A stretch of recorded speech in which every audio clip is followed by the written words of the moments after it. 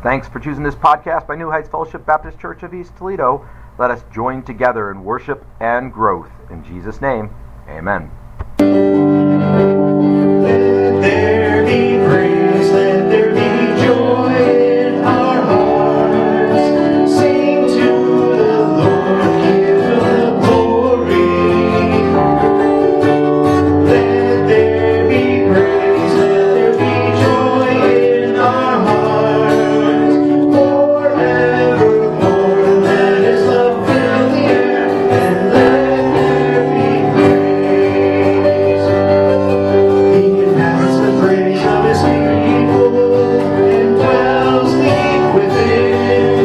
The peace that He gives not an equal, His love it knows no end. So lift your voices with gladness sing, proclaim through all the earth that Jesus Christ is King. Let there be praise, let there be joy in our hearts. Sing to the Lord, give Him the glory. Let there be praise, let there be joy in our hearts. Forevermore, let His love fill the earth, and let there be praise. When the Spirit of God is with us, we will overcome. In our weakness, His strength will defend us. When His love praise on our tongue. So lift your voices with gladness sing, proclaim through all the earth that Jesus Christ is King. Let there be praise, let there be joy in our hearts. Sing to the Lord, give Him the glory. Let there be praise, let there be joy in our hearts. Forevermore, let His love fill the earth, and let there be praise. Let His love fill the earth, and let there be praise.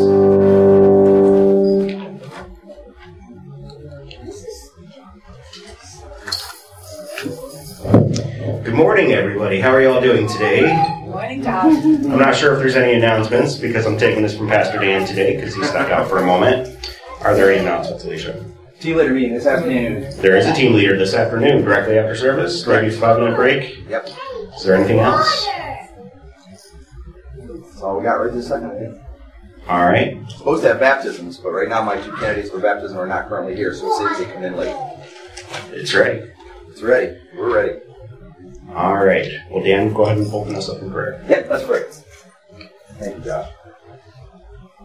Father in heaven, this is your day. When we look at the world, the state of the world,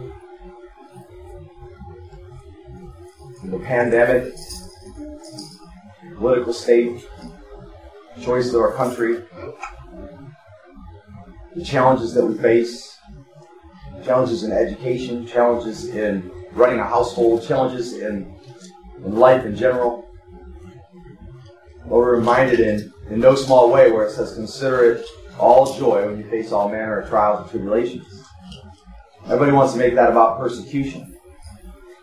But there's a lot of sources of trials and tribulations. We recognize there's a lot of things going on, a lot of things going wrong, and Lord, in our midst, there's a lot of things going right. We confess to you that we don't understand fully. We don't know how this whole thing works.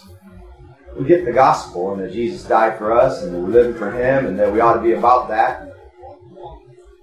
Those of us who are saved, we sense your Holy Spirit at work in us. We feel His direction. We hear His voice at times, correcting us, directing us, convicting us, leading us to a better understanding.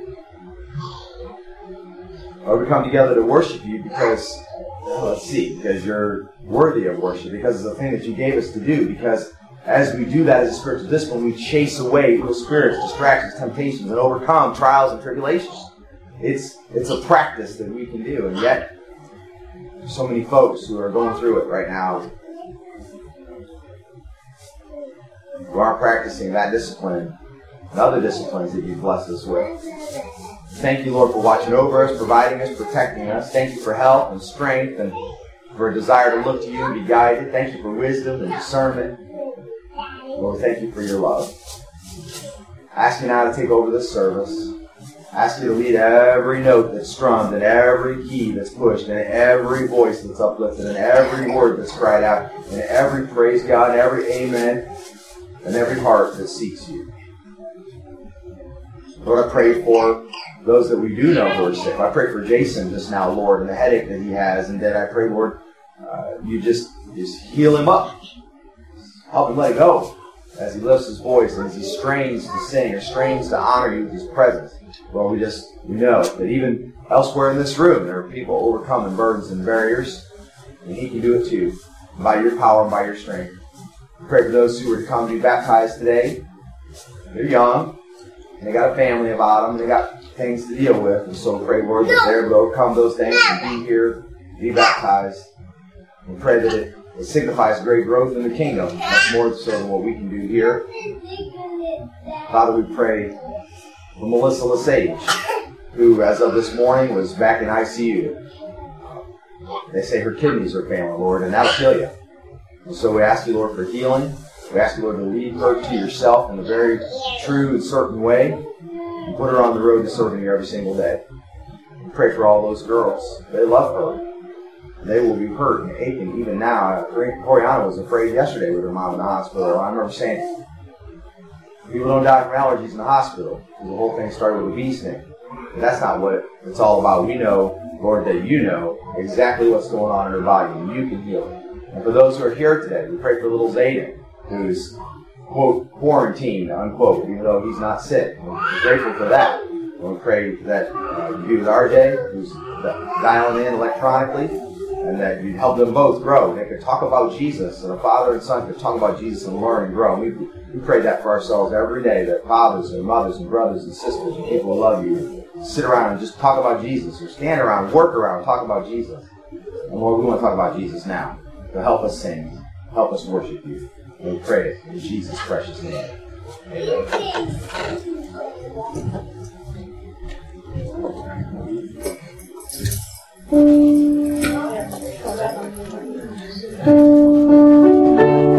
will enter his gates.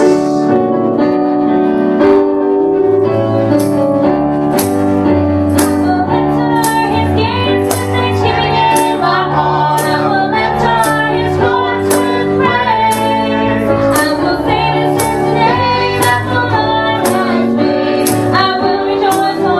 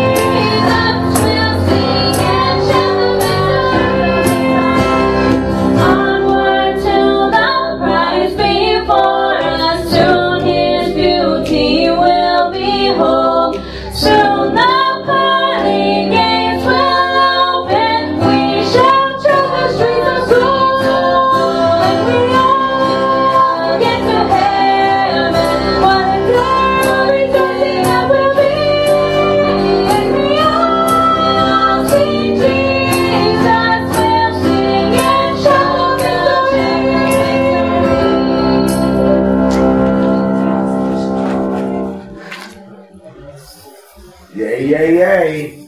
We prayed. Here they come. Praise the Lord. Okay. All right. So before we go into inspirational, I know you probably got something. If you don't got something, think for a second. Okay, what has the Lord been saying to you?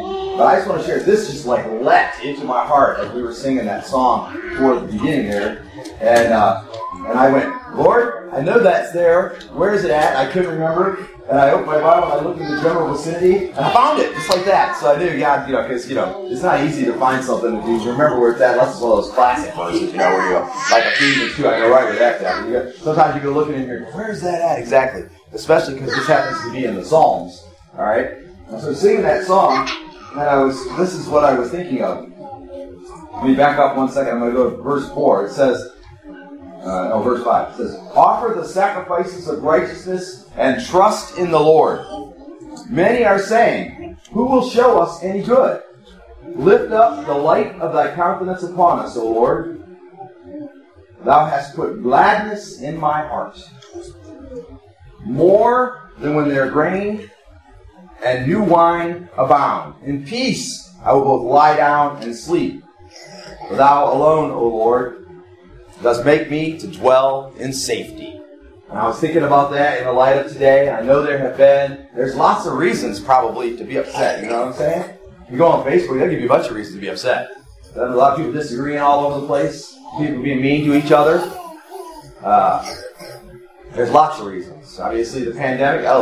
You take a good hard look at what COVID is and what it can do to you or to your family, whatever. You might start to get fearful. You know what I'm saying? Or upset, angry, right? Everybody thinks somebody else should be doing it a different way, and so on. There's lots of reasons to be upset, to be angry, to be down and out, whatever.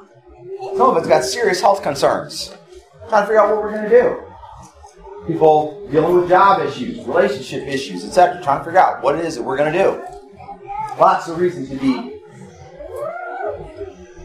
anxious, doubtful, wondering, questioning even that what we know God has said to us and what we know God is planning on doing. And the psalmist said it this way. Many are saying, who will show us any good? Who will show us any good? Lift up the light of thy countenance upon us, O Lord. That means God's face. Look at us and shine the light of your presence into our lives. Thou hast put gladness in my heart, more than when their grain and new wine abound. There's more than when you have abundance, more than when you have enough money, more than when you have enough resources, more than when things seem to be all good and there's nothing to be worried about. In peace I will both lie down and sleep. For thou alone, O Lord, dost make me to dwell in safety. Who are you trusting in today? Who's going to take care of it? If it goes bad, if it goes the absolute worst it could go in this lifetime, and you die, if you trusted in the Lord, you're going straight to heaven. We're going to sing, we're going to dance, we're going to live for an eternity. You're going to eat better food than you've ever tasted in your life. Lay down on a better bed if you choose to than you've ever tasted in your life. Go anywhere you want at any time. Serve the Lord for eternity. If it should go the worst it could possibly go. Now, I guess there is a worse way. You could not trust the Lord. You could turn from the safety provided. You could say, no, Lord, I don't need you to take care of my every concern. That would be a worse way. And maybe then, you wouldn't have that great gladness in your heart that God provides. Man, God is so good. At a time in my life when I thought I was okay. I had all the finances, I had all the house, I had a beautiful wife, I had a child coming, and so on. I realized that you can be happy about whatever's going on in your life, but you need a greater gladness, a greater joy. That's how King James Version translates that verse. A greater gladness have you put in my heart. Praise God, He is good. All right, how about you? What have you been reading? What have you been seeing? Jason Shore. On Friday, I heard that one of my friends' name is Alan Stahl. Her and her family got in a real bad car accident. Oh no. There were 5 cars, one semi. He smashed the back of the little gray van. And she's got a pretty bad cut on her arm. Her mom has a really bad cut on her knee. And it happened right after school on Thursday. And I want to pray for the whole family. So her last name is Stahl? Star. Star. Okay. And is it that whole family's last name, do you know? Are they all Star? Yeah. Okay, so we're going to play for the Star family. But she's also got a friend. Who was in the accident with her? Yeah, but she's only at home and she's fine. Okay. Well, praise God that they survived. It is Star. It is Stahl, not Star. H-L. That's good. We'll pray for the Stahl family. Alright. Okay, and as I mentioned in my opening prayer, Melissa Lesage got moved to the ICU overnight, and they're right now saying she has kidney failure. So pray for her. She is not, obviously not a member here, but a number of her kids are. So they're very concerned about her. Others? What else you got? Something that's not a prayer request, but something you read or something you saw. Brother Tony Tate, what did God say to you on Mackinac Island, man? Come on. I watched those videos. It's phenomenal what you saw. Yeah, I was going to say, everyone see the videos or pictures.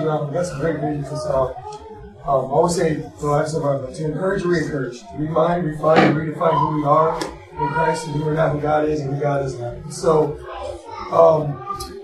had a great time. I'll tell you that. Like, it was funny like that. Was there for 3 days. We just said one day. That was enough for me. And I was just thinking of, I started searching the scriptures. It says, just one day, in your courts is better than 1,000 elsewhere. And one day was enough. It was beautiful. That's like 5,000 stars in the sky.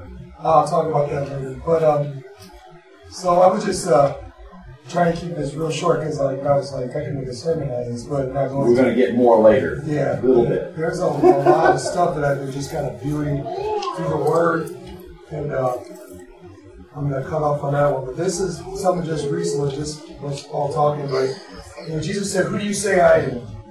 And it was like, and I've been saying that to myself. Who do you say you are, God? Who do you say you are?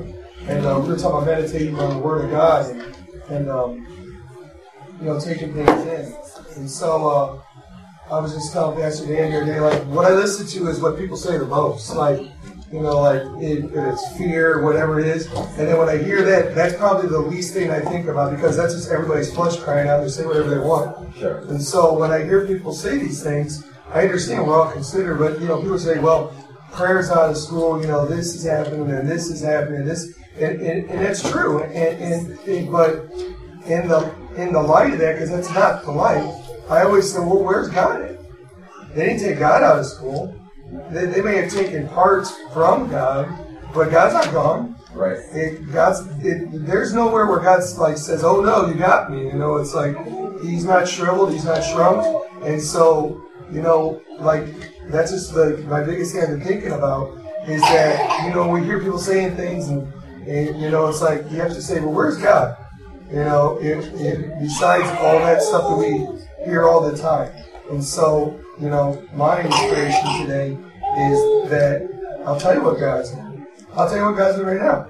God wants us to live for Him and do everything that is right for His righteousness. There is no other, you can think of other things, but I don't think that's it. There's nothing else to think about. God's going to continually say, yeah, here I am. I'm not going anywhere. Nope, I'm not afraid. I'm not perverted. I'm not over here. I'm not against any of us in sanctification walking around. I don't need to get baptized. He got baptized, to fulfill all righteousness. He did all that he was supposed to do, but he doesn't need any more steps. He's always here. God's Spirit has always been here. He's been ever present in all times of trouble. He's ever present anyways, and so just a reminder, just an encouragement. Like I said, or re-encourage. Maybe you already know this. Some people say, I already know this. Well, if you know it, go do something about it. If you know it, use it. If you know it, praise the Lord again. Take it with Him, Don't just know it, but, make it so much more than it is. Because we have I never liked this song. It's a great song, but it's still because the title is just so sad, but the best kept secret in my generation, it should not be the best kept secret. Yeah. But it still is one of the best kept secrets. But it literally should be publicly proclaimed that Jesus is risen, that Jesus died, that Jesus suffered all. He suffered all sin, everything, and came back in victory. And anybody that has that relationship, His righteousness nails away our unrighteousness. That we are no longer have to live unrighteous. We can choose that now, but it's no longer a choice in Christ. and I'll finish with this. And I said I didn't get into the core of it, but I've been saying this a lot now. God sees me perfect in Christ. He sees all of us. Those are Christians. And maybe on Facebook you need this reminder, is that God sees us perfect because He doesn't see us anymore. He sees the blood that was spilled, the lamb that was slain. The Father suppresses all wrath, all of it, none of it. He has no beef with us anymore right now because we're perfect in Christ. Amen. God's perfecting us through His Spirit. God's Spirit is working in us every day to make us more like Him, to reveal more of who He is, and reveal more of what we should not be. This is God's work. It's not our work. That's why no one can even, you can pray, you can encourage, you could even, if God's allowing you to be there for it, but there's nothing you can do, because it truly is God's work. Then no one can boast someday in heaven. No one's going to say, I did this. They're going to say, glory to God, it was all you. And the third thing is, and this is the great part, you don't put your hands up in the air, put your hands up in the Spirit. Praise Him for this. But the day is coming, we just sung it, in heaven. Someday, we will be perfect with Christ. Someday, even brothers and sisters that are failing, frail, you got to understand, it's not over.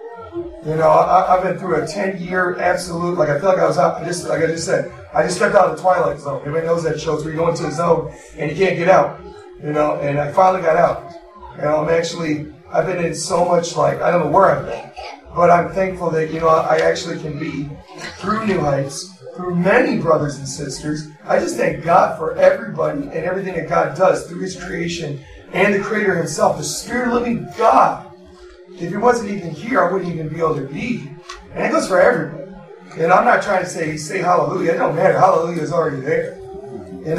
And so I'm just saying someday we'll be perfect. Amen. There will be a day we won't be flawed. There will be a day like that. And the world will have to bow down, say every knee, and every time confess that Jesus is Lord. And then they'll have to defend themselves against their own unrighteousness. And I don't want to say it, but it has to be told because it makes the perfect holy judge, they'll all be banished forever in hell, condemned by God's own wrath that they chose to have. God's love and His holiness and His true perfection at the cross. All right. Hey, did you know there's more stars in the UP than there is here? I mean, not actually, right? You just see a lot of stars over there. So it's dark and there's no lights, and you can see the water just goes on forever. And I would look up and see just so many stars. And if you go out of the country, you can see more stars than you can in the city. But there's so many stars. What a blessing! God is so good, and you're absolutely right. Hey, we're going to play a game. Everybody, Jason, put that down. I want to see it again. Thank you, sir. I love you. All right. Okay. So we're going to play a quick game. All right. So I hope you're here as a follower of the Lord Jesus Christ. If you're not, it's okay.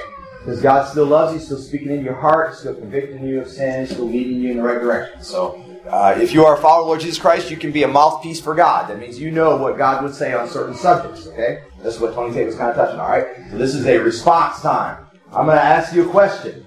And then all together, after just a short delay, we're going to answer the question, okay? Now, you may answer the question differently than somebody else that's near you or whatever. I hope not. I hope we all can kind of agree, but if not, it's okay. There aren't any wrong answers.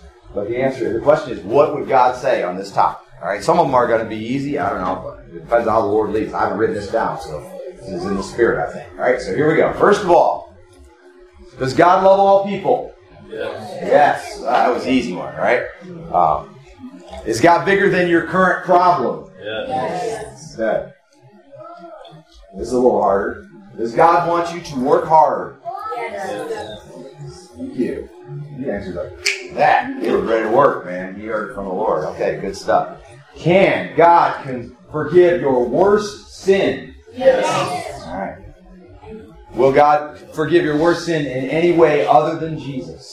No. See, these are leading questions, right? Somebody got a question in the room? You got a question in your heart? Ask a question. We'll answer it. Anybody? You don't have to. If you got a question, you can ask it now. Going once. Going twice. All right, Tony. Is God ever present and always here at all times? All right. Is God always here? Yes. All right, good. Anybody else? Yes. Right here. And we do all things through His Son who strengthens us. Oh, you cheated. You used a verse. All right, that's good. Can we do all things through His Son who strengthens us? Yes. The God's kids better get that one right on. That's a key verse. All right. Somebody over here have a question? Kashawn, did you have a question? No? Okay. Anybody else? Going once? And twice? All right. So in praise, we speak up for our God. You will hear things about who God is as we sing these songs. And you will sing things about who God is. Or meditate on them if you're not a singer type. And I hope you are, because we all praise the Lord. The Bible commands us to praise over and over and over again. So, all right, so we're going to pray briefly, and then we have opportunity to give tithes and offerings as the Lord leads, and then a little more worship, and then to the Word. Okay? Jason, would you pray for us and remember the tithes and offerings? Would you do that? All right, nice and loud. Jesus, God, we understand our brothers for the sick in need.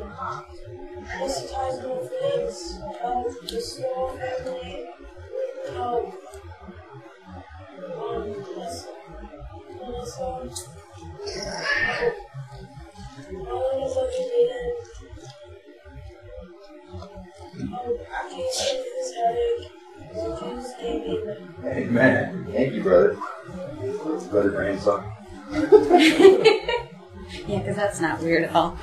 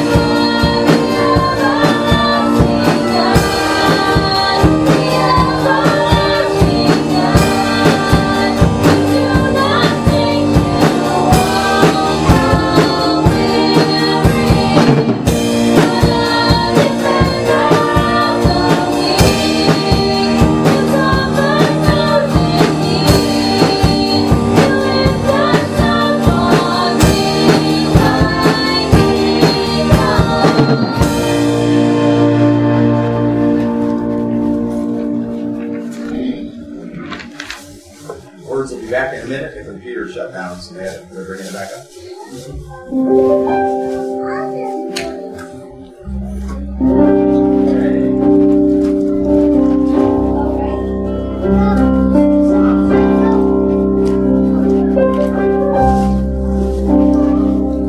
The splendor of the King, clothed in majesty, let all the earth rejoice, all the earth rejoice. He wraps himself in light, darkness tries to hide, and trembles at his voice, trembles at his voice. How great is our God? Sing with me, how great is our God? Oh, sing how great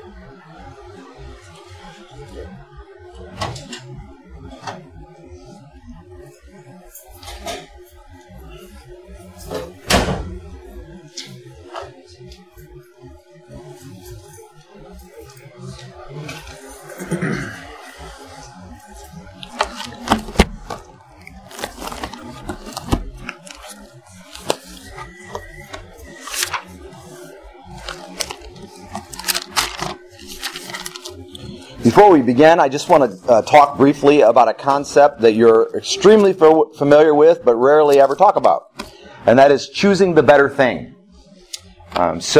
Recently, I'm a big fan of the soup and salad combo. I like soups and salads. Soups are good for you if you get the right kind. Salads are good for you if you get the right kind.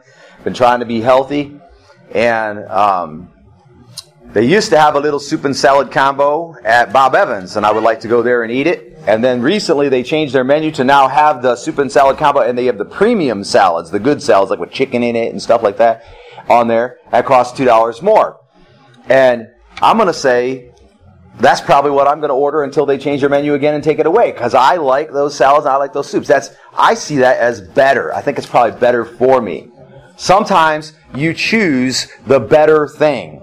Was that up at the flea market in Michigan? I'm walking through, and I train my kids. This is how we do flea markets. We walk through the flea market, and you look for something you think you might want to buy, and then unless it's something that you're really afraid somebody else is going to buy, or something you need it right now, or whatever, you mark where it's at, and you go back. Went up to the flea market. Ariana got super excited about buying this squishy thing that she wanted to buy. She was like, but somebody else might buy it. It's the last one they have. And I said, oh, well, if you really feel that way, it's your allowance. You can buy it if you really want to. And she says, well, no, I guess I'll just mark where it's at. And then we walked through the flea market and found like 3 other places selling the same item, and one of those places was $1 cheaper. But it was the exact same thing, literally the same exact thing. And of course she bought it, and then she was all happy with herself because she just marked the spot, and she waited, and she found it better, right? It was the same thing. It wasn't better, but it was a little cheaper. Sometimes better is what makes more sense in efficiency, what's going to use more of your resources, or what's going to use less of your resources. And if it's the same thing, then less resources is better, right? This makes sense. What you do, you get out of bed in the morning, you got to put your socks on, you pick a pair of socks out, and they don't match.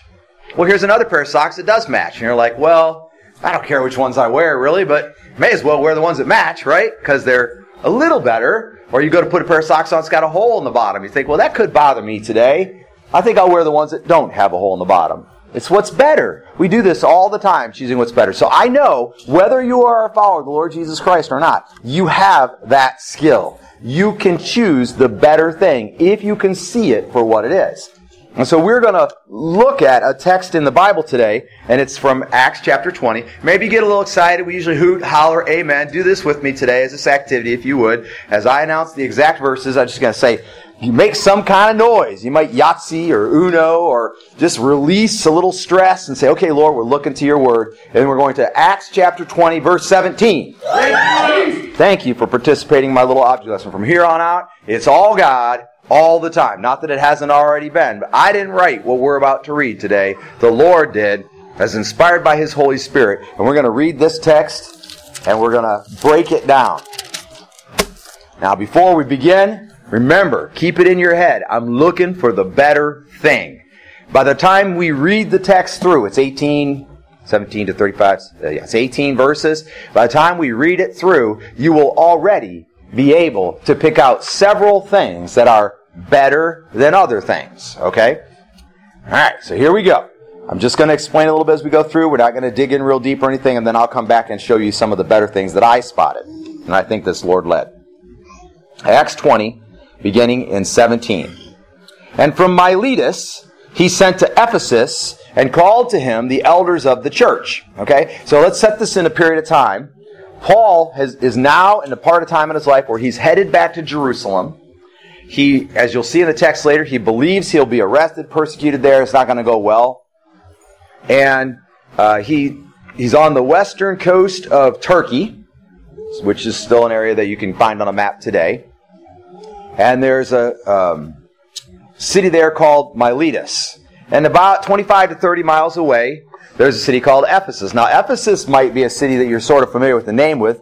Ephesians, the book of the Bible, Ephesians, was written to the church at Ephesus. The church at Ephesus is named in the book of Revelation, and they're corrected, if you will, in the book of Revelation. They got some good things and some bad things there. So he stops in the city of Miletus, and 25 to 30 miles away is the city of Ephesus, and he summons the church elders, the leaders, if you will, the overseers, you call pastors, maybe deacons as well, whatever, the leaders in the church at Ephesus, and he summons them to come and talk with him. Now, he can do that because he's got a reputation.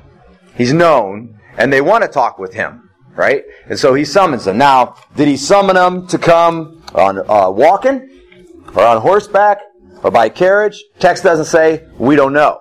But the truth is, he's in a relative hurry to get to Jerusalem. He's trying to make it there before Pentecost, before the celebration of Pentecost, which was the day in which God's Holy Spirit came and settled on in people, right? And so he's trying to get there before then. So we know he doesn't really want to linger around too long. In fact, that's why he didn't go directly to Ephesus himself. But he's in Miletus, and he asks the leaders to come. He may ask when he gets there. He may have sent a message on ahead. We don't know the exact details of how he did it, but we know he doesn't want to linger too long. He sends the message, and the elders come. And it says, and when they had come, he said to them. So now we're going to get a synopsis, maybe a literal text, but more likely it's just kind of like a summary of what he said to the leaders when they came. They talked for a while, so it could have been much more than just this, but this is sort of a summary.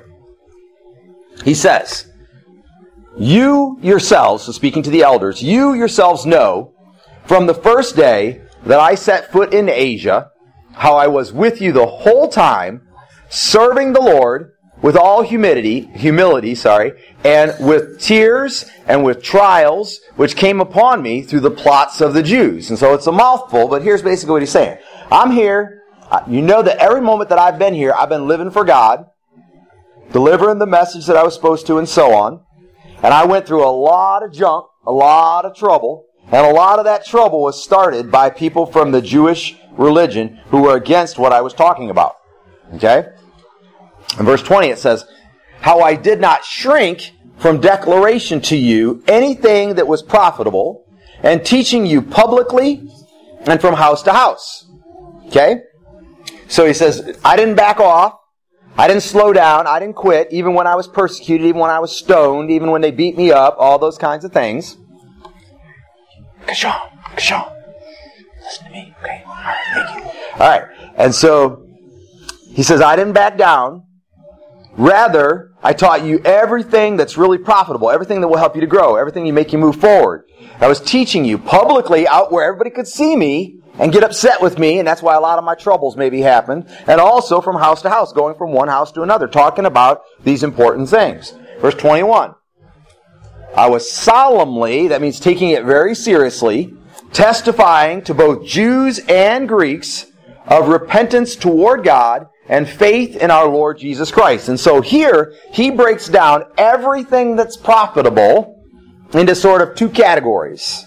And one is talking about repentance toward God, and I'll come back to that later. And the other is faith in our Lord Jesus Christ, believing in Jesus and what Jesus has done and what Jesus is currently doing and what Jesus is going to do. So it's all about Jesus. All right?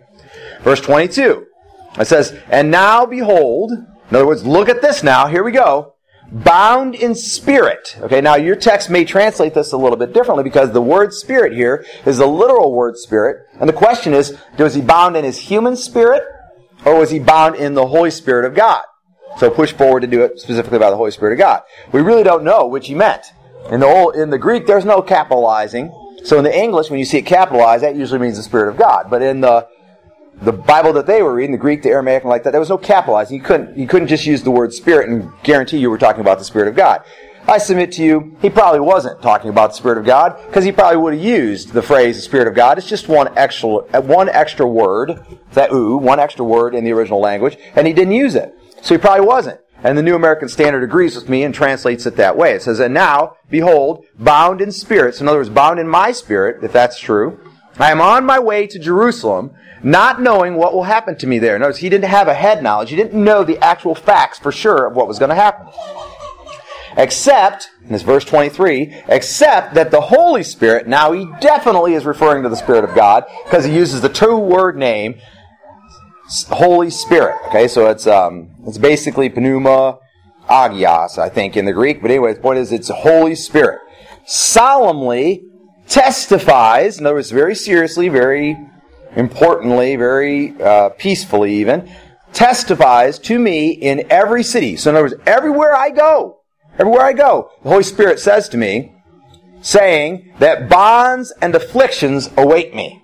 So I'm going to be chained up, I'm going to be beat up, I'm going to be persecuted. So that's what I know the Holy Spirit has told me is going to happen when I get there. Verse 24. But I do not consider my life of any account as dear to myself. Now that's confusing language in the English, but it's because it's a translation. Basically it's saying, all that I have, all that I am, my life, it's nothing for me to take into account. It's nothing for me to think is really important in order that I may finish my course. I have to do all that God has given me to do, not quitting until the very end, basically. And the ministry which I received from the Lord Jesus, and he's going to kind of break down what that ministry is, to testify solemnly of the gospel of the grace of God. Now, this isn't necessarily going to reoccur in the points, but I want you to see there, he gave us a 2-point summary. It was repent unto God. In other words, turn to God, right, and believe in Jesus. And now he gives us a kind of a simple overview, and he calls it the gospel of the grace of God. So you could say that when people ask you, what is the gospel of the grace of God? You could say that it is repent and turn toward God and believe in Jesus. You could break that down by 2 points. I've had people ask me before, what is the gospel? Well, the gospel of the grace of God could be broke down as saying it's these two things. Repent, turn toward God. Repent means turn from or think anew, right? Think again, turn toward God and believe in Jesus and what he did, what he's doing, what he will do. Almost done with the text.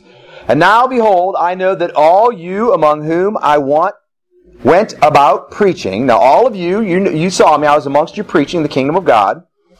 Will see my face no more. In other words, this is it. This is my last visit. I'm going away, and the Spirit has told me I'm going into bondage and affliction. I will not be back. And that had to come as a heavy statement for them. Therefore, because I will not be back, I testify to you this day that I am innocent of the blood of all men. In other words, whatever happens, I have made myself, or circumstances have made me innocent of whatever happens. It's not my fault. For I did not shrink from declaring to you the whole purpose of God. In other words, you could say here is another sort of overview of the message, or the kind of summary piece, the whole purpose of God. What is the whole purpose of God? The whole purpose of God is that all people would repent toward him, would turn back to him, and they would believe in the Lord Jesus Christ, right? That is the grace of God. That is the gospel, or the true story of the grace of God. And now it's called the whole purpose of God. That's powerful stuff right there. God is not about anything else. Does he heal the sick when we pray? Sure. But he doesn't heal the sick when we pray because the sick are sick. He doesn't heal the sick when we pray because we pray. He heals the sick because he is God, and he is about the whole purpose of God, which is that people will turn to him and believe in Jesus Christ. 28. Be on guard for yourselves and for all the flock. In other words, pay close attention, watch out. And he's going to tell us why. He says, among which the Holy Spirit has made you overseers. Again, there is the ministry of the Holy Spirit, picking out people amongst the flock to guard and protect the flock and to lead and teach in the church and so on. Spirit made you overseers to shepherd the church of God, which he purchased with his own blood. Notice there is a really important kind of equation there. Jesus purchased his church with his own blood. That makes us pretty important. I know that after my departure, savage wolves will come in among you, not sparing the flock. And from among your own selves men will arise. Get that? From the people that were standing right there listening to him as he was teaching and telling them what the gospel is, what the important mission is, what God's all about. Even from amongst them, even from amongst those who are gathered there, will arise, speaking perverse things to draw away the disciples after them. So they would come and teach a teaching that was not godly, it was not part of the core teaching, and try to draw away some people onto that teaching. Verse 31. Therefore, be on the alert. Pay attention. Look out. Remembering that night and day for a period of 3 years I did not cease to admonish each one with tears. In other words, I begged you, I corrected you, I told you what was right for 3 years, night and day. And now I commend you to God as I give you over to the Lord and to the word of His grace, which is able to build you up and to give you the inheritance among all those who are sanctified. That's what the real church, that's what God's people, the real church, those who follow the Lord and the simple teaching that is God's teaching, that's what they have. An inheritance amongst those who are sanctified. Sanctified means made holy, made righteous. You could say fixed, but it isn't fixed, it's reborn. It's completely recreated. I have coveted no one's silver or gold or clothes. You yourself know that these hands ministered to my own needs and to the men who were with me. In other words, he took care of his own needs and those who were with him. And everything I showed you that by working hard in this manner, so in this lifetime there is work that must be done, you must help the weak. And remember the words of the Lord Jesus, that He Himself said, it is more blessed to give than to receive. Does anybody know in the New Testament in which verse Jesus said it is more blessed to give than to receive? Does anyone know why? No one knows which verse in the New Testament in which Jesus said it is better to give than to receive. What? Because there isn't one. That's right. There isn't a verse like that, is there? There isn't a verse like that. Because it's not recorded in the New Testament when Jesus said these exact words, it's more blessed to give than receive. So which I would say to you then, I don't think it should be in red text. Do you agree? Where the red text is always the quoted words of Jesus Christ. It's when Jesus is speaking. This is in red, except there isn't anywhere in the New Testament. Now, it doesn't say He didn't say it, right? And if you take it as a summary teaching of what Jesus taught, for example, Jesus said, the greatest amongst you shall be your servant. And when you serve, you surely give of yourself, your time, your talents, and your money, right? And so it fits. It's not unbiblical. It's not against the teaching, but it's either a summary teaching, a lot of about what Jesus said is one thing that kind of sums up a lot of what Jesus said, or it's an under teaching, meaning Jesus taught, and we can extrapolate from what He taught that it is more blessed to give than to receive, right? But Paul says it's what he said, and so we know it's part of the teachings of Jesus at least. It is more blessed to give than to receive. And I will tell you that was almost the title of this sermon. And I studied on it, I prayed on it, I meditated, and I thought about it. Why is it more blessed to give than to receive? Well, psychologists and sociologists and doctors of all kinds will tell you that people who give are happy people. They're psychologically stable people. If they give out of anger or bitterness or reluctantly, that's different, right? But if you're able to help someone, you feel better helping them. You feel better in being able to serve them, being able to give them. And that has nothing to do with being a Christian. It's just that it's good for you. It's good for human beings to be able to give. You see something needs to be done. Somebody drops something. Somebody has a bill they need paid, or they need a word of encouragement, or they could be prayed for, they could be talked to, or they could be given a sandwich when they're hungry, or whatever. Right? And when you're doing it out of the goodness of your heart, goodness comes out of your heart. That's also said in the Word, not only talking about speech, but also said about actions, that what comes out of a man that makes him unclean. And I submit to you that is then also what comes out of a man that makes him clean. It's a healing thing.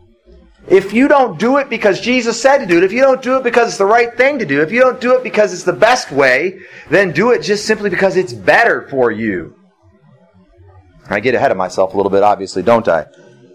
It is more blessed to give than to receive. Okay, almost done. 36. The topic changes a little. And when he had said these things, he knelt down and prayed with them all.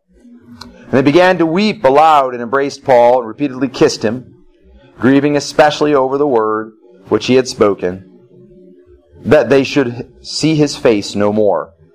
And they were accompanying him to the ship. All right? So that ends the text. And we know what happens. He goes on to the ship, and he goes on a couple of stops, but he winds up in Jerusalem, and indeed, he is afflicted, and indeed, he is bound. All right? So there's a few things in here. I mean, you might see more. It's okay, but the ones that the Spirit led me to focus on, it's not a 3-point sermon. It's actually 6. but don't worry, they'll go by fairly quickly. Number one, there is a better message. Paul showed us clearly by this teaching that there is a better message. We talk about a lot of things. That's a fact. We got a lot of things we got to tell people. But don't do it that way because you'll mess it up. Don't do it that way because somebody will get hurt. Behave yourself. Don't overspend. Don't waste your money. We tell a lot of people a lot of things. But there is a better message.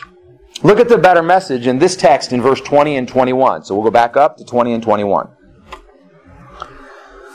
And he says, "How I did not shrink from declaring to you anything that was profitable and teaching you publicly from house to house, solemnly testifying to both Jews and Greeks of repentance toward God and faith in our Lord Jesus Christ." The message is repentance toward God and faith in our Lord Jesus Christ. Now you can do whatever you want. You were born a human being, a creator and a destroyer. You're intelligent. You're capable. You're strong in whatever way you are strong. Some people are strong physically. Some people are strong in their steadfastness and they won't quit. Some people are strong because they're bullheaded and stubborn. Whatever. You have strengths that are built into you. But ain't no strength taking you into eternity. There is a way to transcend this life, whether you live 20 years or 50 years or 100 years. And the way to transcend this life, to go beyond death, your greatest enemy, you can be the most creative author or producer in the world, and when you die, people will enjoy your works after you are dead and gone. If you do not conquer death, ultimately all that you have done and created for you will come to an end. It may exist for others. You may raise your children, your grandchildren well, and they may be blessed immensely by having you in their lives, but once you die, if you do not conquer death, all of that is gone. But if you can overcome death by some means, then there is an eternity of life beyond there. And the truth is that we all, in some sense, overcome death because there is an eternity either with God in heaven through Jesus Christ or an eternity in hell separated from God. God does not want to send people to hell. God is not a malicious dictator up ahead saying, well, that person's going to hell, that person's going to heaven. And because of that, Jesus Christ died on the cross for sins so that anyone who would believe could receive a new heart, be born again, and immediately overcome death. Will your body still die? Yes, but you will live eternally in heaven with God. There is no better message. Notice that it's that primarily, and then turning to God is sort of part and parcel. Right? People always make it about repenting from sin. I'm into drugs, or I'm into sex, or I'm into watching things I shouldn't watch, or whatever, and I'm going to turn away from that sin that I can name and turn to God. And it's not how it's done. I'm sorry. We want it to be because we can figure that out. Listen, you can say to yourself, well, I lie and I see how that's not working out for me, and so I'm going to turn away from lying and I'm going to do what's better. And I'm not going to lie because it hurts me. It causes me problems. I'm always trying to figure it out. I'm spending a lot of brain power and keeping my lies afloat and so on like that. Right? And it can be whatever else you've chosen. And you can see how that's bad. And you can willfully choose to turn from it. But it will not overcome death. It will not give you eternal life. It will not make you abundantly alive and experiencing life in a new way. It will just make you a little better. Better. Maybe much better. But not better. Not better in Christ. Not better going to heaven. Not better born again. Not better abundant life. Not better seeing things that no one else sees. Not better feeling things that no one else feels. Not better hearing from the God of heaven. Not better like that. You want to repent of your sins? Go for it. I highly recommend it. Turn from them. Turn from them again. Turn from them again. Turn from them again, if that's what it takes. Turn from them 100 times. Turn from them 1,000 times. Do it because it's better for you. But better still for you is to turn toward God. Even elsewhere in the New Testament, it says, repent of your sins and be baptized and you shall be saved. Notice it's repent of your sins. Now that's a problem, isn't it? How many sins you got? 1, dozen, 100? Could you ever count them? Could you ever figure out what they are? Could you ever know all of the things that you have ever done that's wrong? No, you can't. I will probably do something today that is wrong, that is sin. And hopefully the Holy Spirit will go, hey, don't do that. That was wrong. And I'll turn to the Lord and I'll be forgiven and God will take care of it. It's all good, right? The bottom line is when you repent of sins, you repent of all sins. You can only do, what you know about, etc. But a proper valuation, a proper understanding is to say, I am letting my sins go, I am letting those things that I want go, and I am turning to God through the Lord Jesus Christ. You put one foot on the ground, I turn from my sins toward God. You put another foot on the ground, I follow Jesus Christ as my Lord. That means He tells me what to do. My Savior means He paid the price for my sins. And now I'm saved. Now I'm born again. Now I'm going to heaven. Notice that he gives us a synopsis in 27. He says, for I did not shrink back from declaring to you the whole purpose of God. Did you get out of bed with a plan? You got a plan tomorrow? A good friend of mine in the Lord recently reminded me that God says, if you want to make God laugh, make a plan. God has one plan. So God's got a plan for my money. Well, that may be true, but it isn't the plan. So, well, God's got a plan for my time. Well, that may be true, but it isn't the plan. God has one plan for you and one plan for me. That's just one plan. His whole purpose is to love you from where you are to with Him. That's it. That's one plan, one purpose. That's why we can say God is love. That's why we can say God is holy. He's wholly different because everything about God and all that He is oriented around one purpose and one purpose alone. Bringing you personally into His presence as His child to receive your inheritance and live for an eternity. That's it. And if you know that, and if you're living that, then He's working His purpose through you, which is to bring the person across the room, the person on your job, the person at school, anybody He possibly can, to be with Him for an eternity. That's a better message. That's what we should be talking about. This really stepped on my toes a little bit, and I'll tell you why in the conclusion, but we'll come back to that. We're going to move a little faster on these other points. Notice that Paul talks about a better service. We can serve. We can do things. And we should. But there is a better service. Amongst all service, there is a better service. And the service is, look at verse 24. But I do not consider my life of any account as dear to myself in order that I may finish my course in the ministry which I received from the Lord Jesus to testify solemnly of the gospel of the grace of God. Listen to me, if God's purpose is all about bringing people to Him, then everything we do must come in line with that purpose in order that our service is a better service. You see people who are hurting, you step up and you help them, and they feel better. You walk away. Maybe you'll come again sometime. They'll be hurting again and you'll help them. I want to say to you that may as well be filthy rags. If there's no Jesus in it, that is so far down. And you say, but they were hurting and I helped them. Just like Jesus did. Jesus healed the blind and I'm helping people who are hurting. Well, that's all fine and dandy. But your life is called to be about God's purpose. And if you share the gospel, you deliver food, you do whatever, and you don't actually talk about Jesus and turning toward God as the purpose for our lives, you have missed the point. It is not a better service. Paul wrote a letter to Timothy in 2 Timothy chapter 4. If you want to flip there with me, you can. 2 Timothy. Now you know Timothy was a leader in the church as well, a servant chosen by God. 2 Timothy chapter 4, verse 7. Hear this, or read it with me if you will. 2 Timothy chapter 4, verse 7. Paul writes to Timothy, but have, or in other words, let's just read it. But have nothing to do with worldly fables, fit only for old women.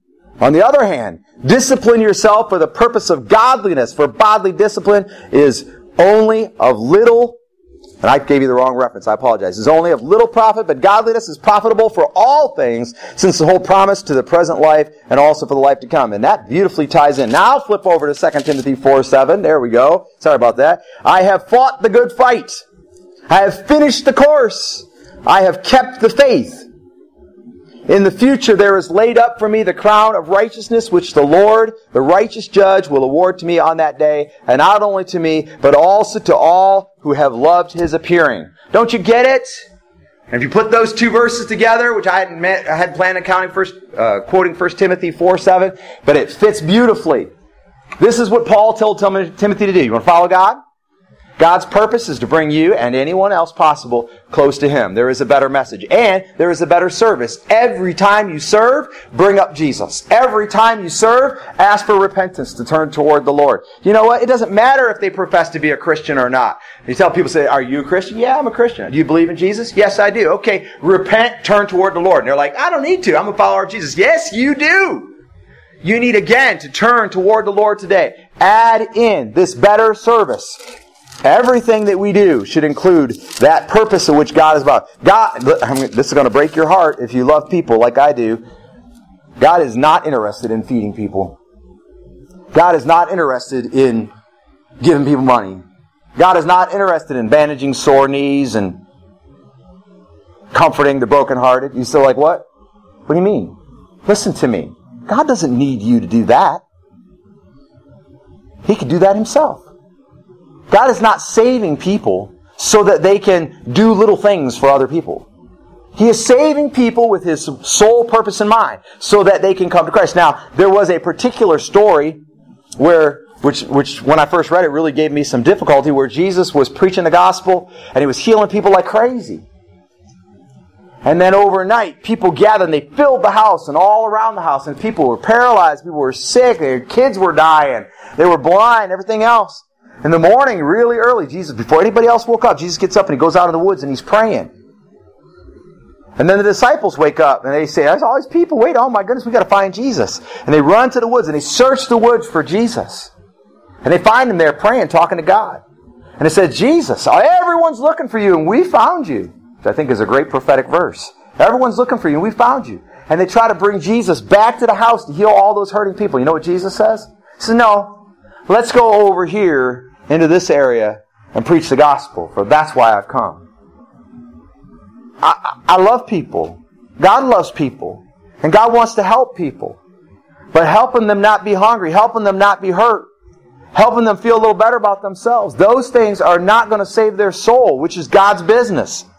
Should we do those things along the way? Yes, Jesus did those things along the way. But you shouldn't do them without bringing in the two-part gospel, which is repent and turn toward God through Jesus Christ, His Son.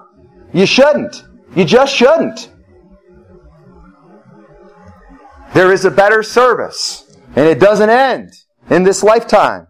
Serve the Lord Jesus Christ with the gospel of Jesus Christ, or the gospel is grace, as Paul called it.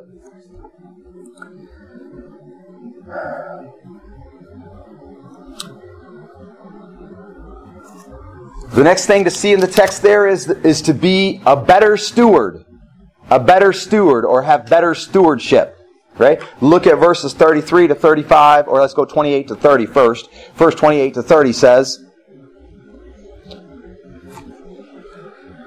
be on guard for yourselves and for all the flock, among which the Holy Spirit has made you overseers to shepherd the church of God, which He purchased with His own blood. I know that after my departure, savage wolves will come in among you, not sparing the flock, and from among them your own selves.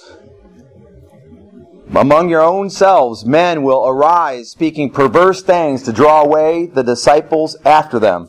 There is a better stewardship implied there. Look at 33 to 35. He says, I have coveted no one's silver or gold or clothes. You yourselves know that these hands ministered to my own needs to the men who were with me. In everything I showed you that by working hard in the manner you must help the weak, and remember the words of the Lord Jesus, that He Himself said, it is more blessed to give than to receive. You know what better stewardship is? We're going to be earning, we're going to be giving, and we're going to be on guard.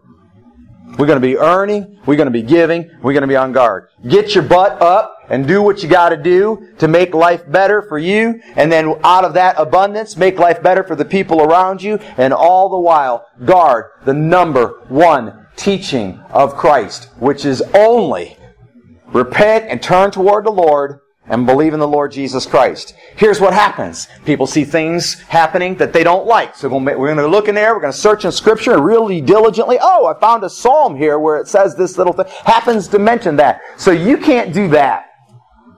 That's not the message of God. Churches out there say, well, girls got to wear long dresses, right? People got to come to church dressed up, or people got to do this or that. That's not the message of God. Should we follow the commands of Jesus, each and every single one? Absolutely. But none of them, I tell you, none of them trumps this command. The purpose of God is this. Repent, turn toward the Lord, and believe in the Lord Jesus Christ. And when we get wrapped up in the minutia, that's the first step toward doing what they did, what they would do. And when we read in the book of Revelation, in Ephesus situation, we see that that's exactly what was happening. People begin to teach things that are not the gospel. They're not about Jesus. We're going to have a class on biblical stewardship and talk about teaching or about tithing and finances, right? There's nothing wrong with that. But if there's no Jesus in it, we're not talking about Jesus and repenting, turning toward the Lord, giving God His place and believing in Jesus Christ, then we're not practicing better stewardship. Number 4, there is a better commendation. I like this one a lot. It'll go by pretty quickly. Hold on to your hats. To prepare for departure, commend to God. We say, bye, see you later. What? Bye, see you later? So, it's nice to see you. That's nothing. So, you're telling me that your preference was that you saw me today, and you saw me today, so you got your way. I'm very happy for you. Very nice. You're going to let somebody leave, walk out of your life? Do you understand that somebody get in a car, get in an accident, and die? And you may never see them again. We are acting like, oh, I'm going to see them again tomorrow. It's no big deal. I don't have to care about them. You know how many times I get off the phone with my wife and I don't say I love you and she doesn't say I love you back to me? Maybe 1 in 20. My wife knows I love her. I don't ever have to tell her I love her. And I hope you know I love you, and I don't ever have to tell you that I love you. But I love you.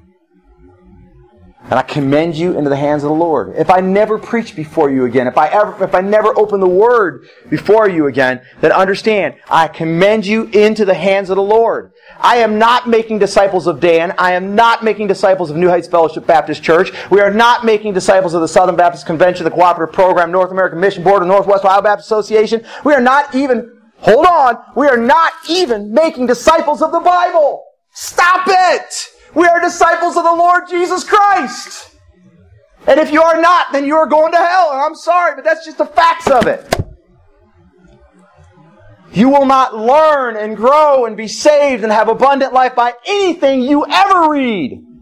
You will do so by turning toward God through the Lord Jesus Christ.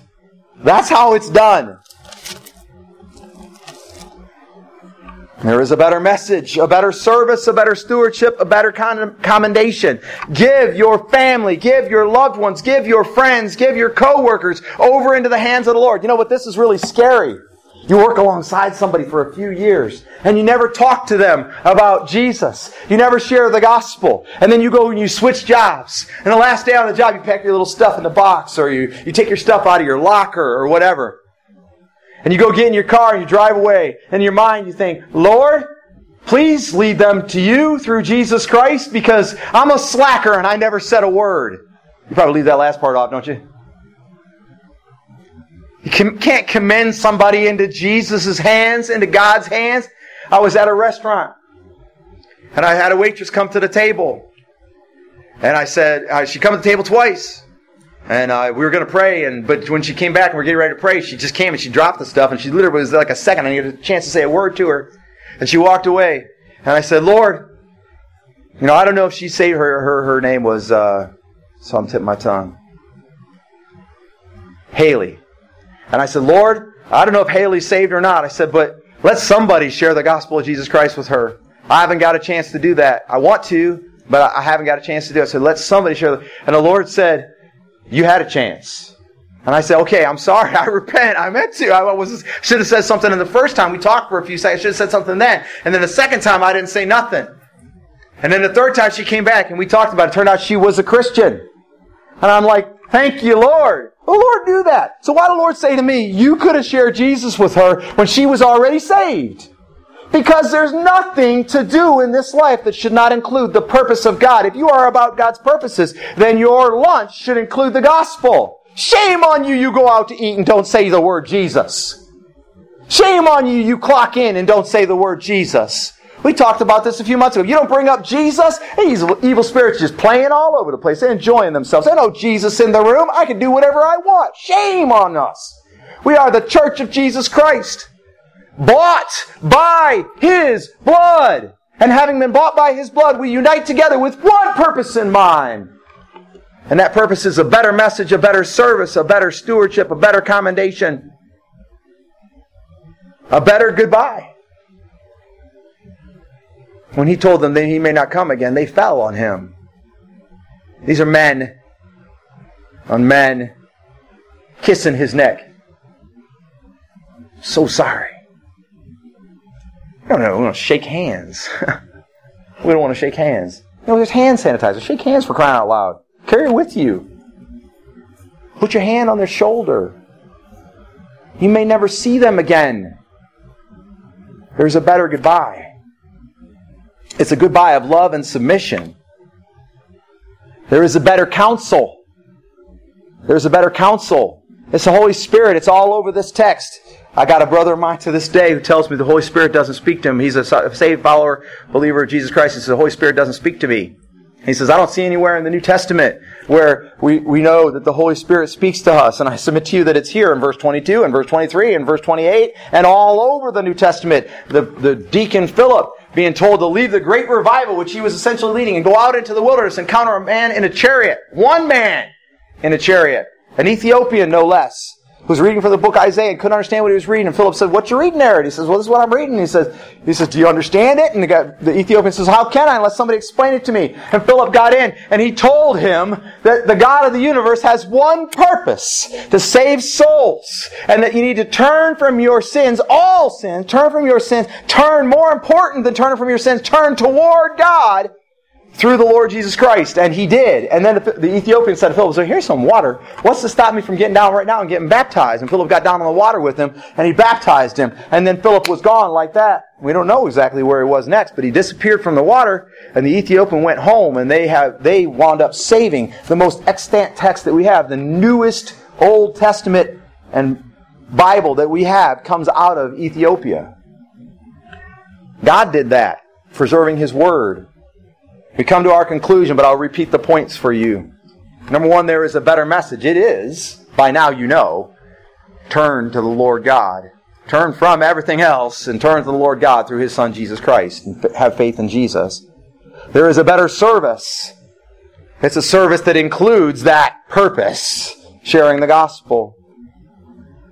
And a service without that purpose in it is probably not a very good service at all. In fact, I submit to you, if you say you're all about Jesus, but all you do is serve and don't share Jesus, then people think that's what it means to be all about Jesus, is to serve and don't share Jesus. And so then, actually, you're probably leading people away from God, not to God.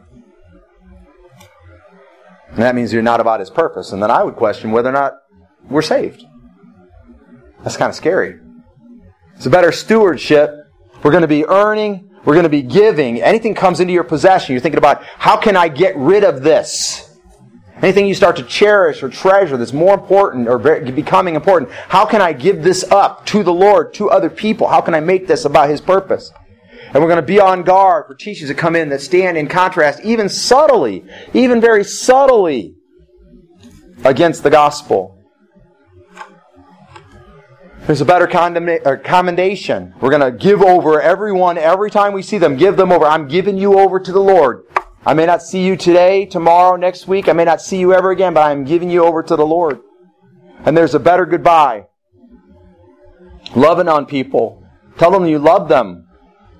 Tell them you'll miss them. Tell them you'll be praying for them. And don't just say it, do it. A better counsel. Listen to God's Holy Spirit leading, guiding us, and directing us daily to His plan and purpose. In some sense, you can choose the better. You can look at the, that makes sense. The truth is, you probably can't choose the best. Because there's going to come a time where you're going to have to make a choice, and that choice is going to lead you somewhere you don't want to go, to do something you don't want to do. Paul was going to Jerusalem to be bound and afflicted. The Spirit told him, you're going to go to Jerusalem and you're going to be bound and afflicted. Would Paul ever choose that as his better destination in himself? Maybe not. Led by the Holy Spirit? Absolutely, because he realized it was what was best. because God led him to understand what was best. I ask you to choose the better. Do what you can do.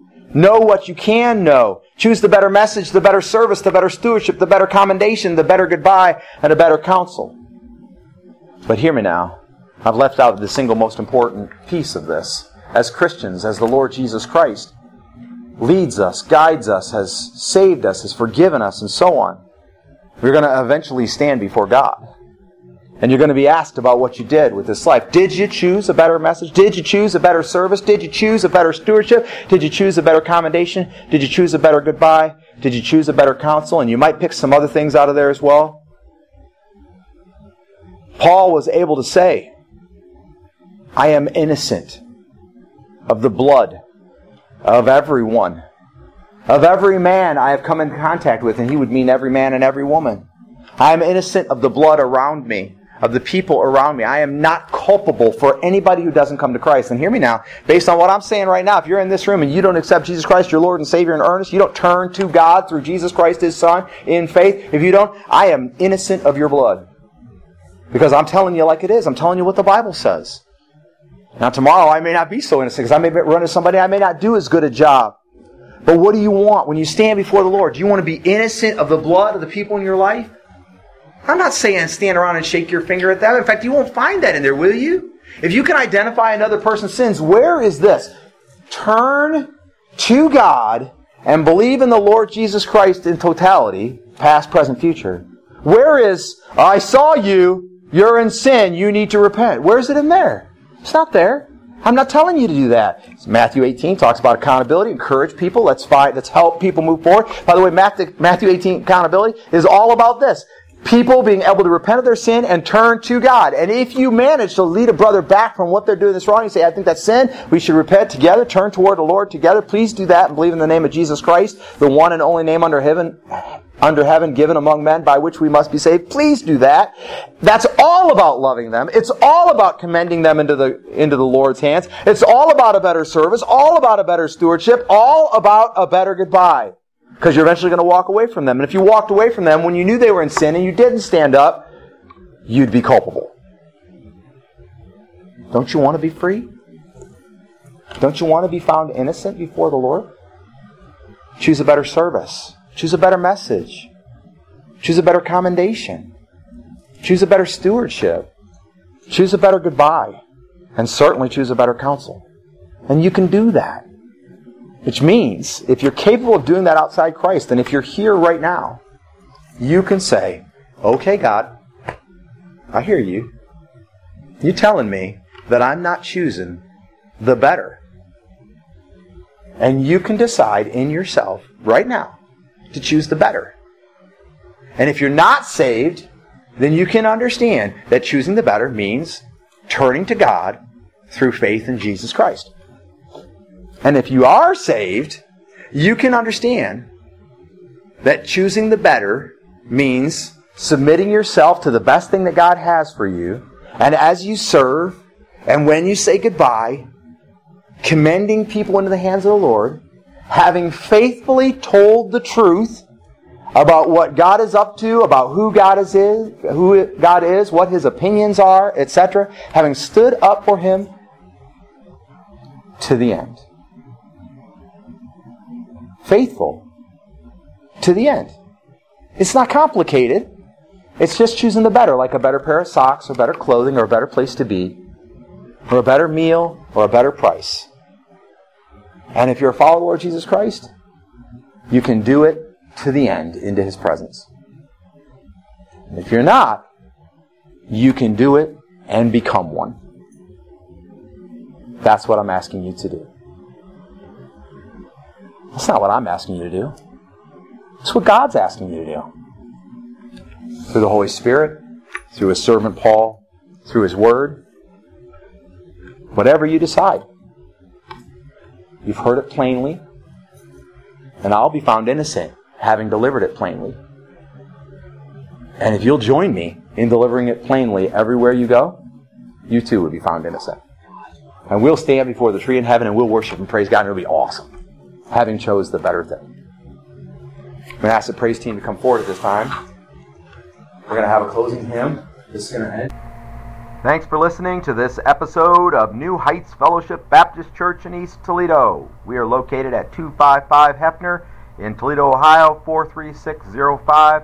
That's where anyone who wanted to mail us anything would send our mail to. It's also where you'd show up for worship if you want to come on a Sunday morning at 11:30, or show up for Bible study discussion for adults at 7 on a Tuesday night, or 6:30 for kids also on a Tuesday night. We'd love to see you sometime if you want to come reach New Heights with us in person. Let's assume for a moment that you're listening from somewhere around the world. We now know that this podcast is available on every Alexa-enabled device in the world. So we know that there are people out there listening from all over the world. Well, share the podcast with friends and family. Follow us, learn and grow, and enjoy this free service provided by New Heights Fellowship Baptist Church. Also, check out our website, churchtoledo.com. churchtoledo.com. On that website, you can look at what it means to be a member non-resident. That is to say, to have in your heart that you're part of New Heights Fellowship, that God is making you part of our church, but not be able to be with us for some reason, or be able to participate with us in the way that we've determined makes a person a member. And so you can check that out online. There's lots of other things there. Check out our Your Thoughts page. Maybe pose a question or tell us what you've discovered in the Bible this week. God bless you as you serve right where you are, overcoming evil with good and reaching new heights in Jesus.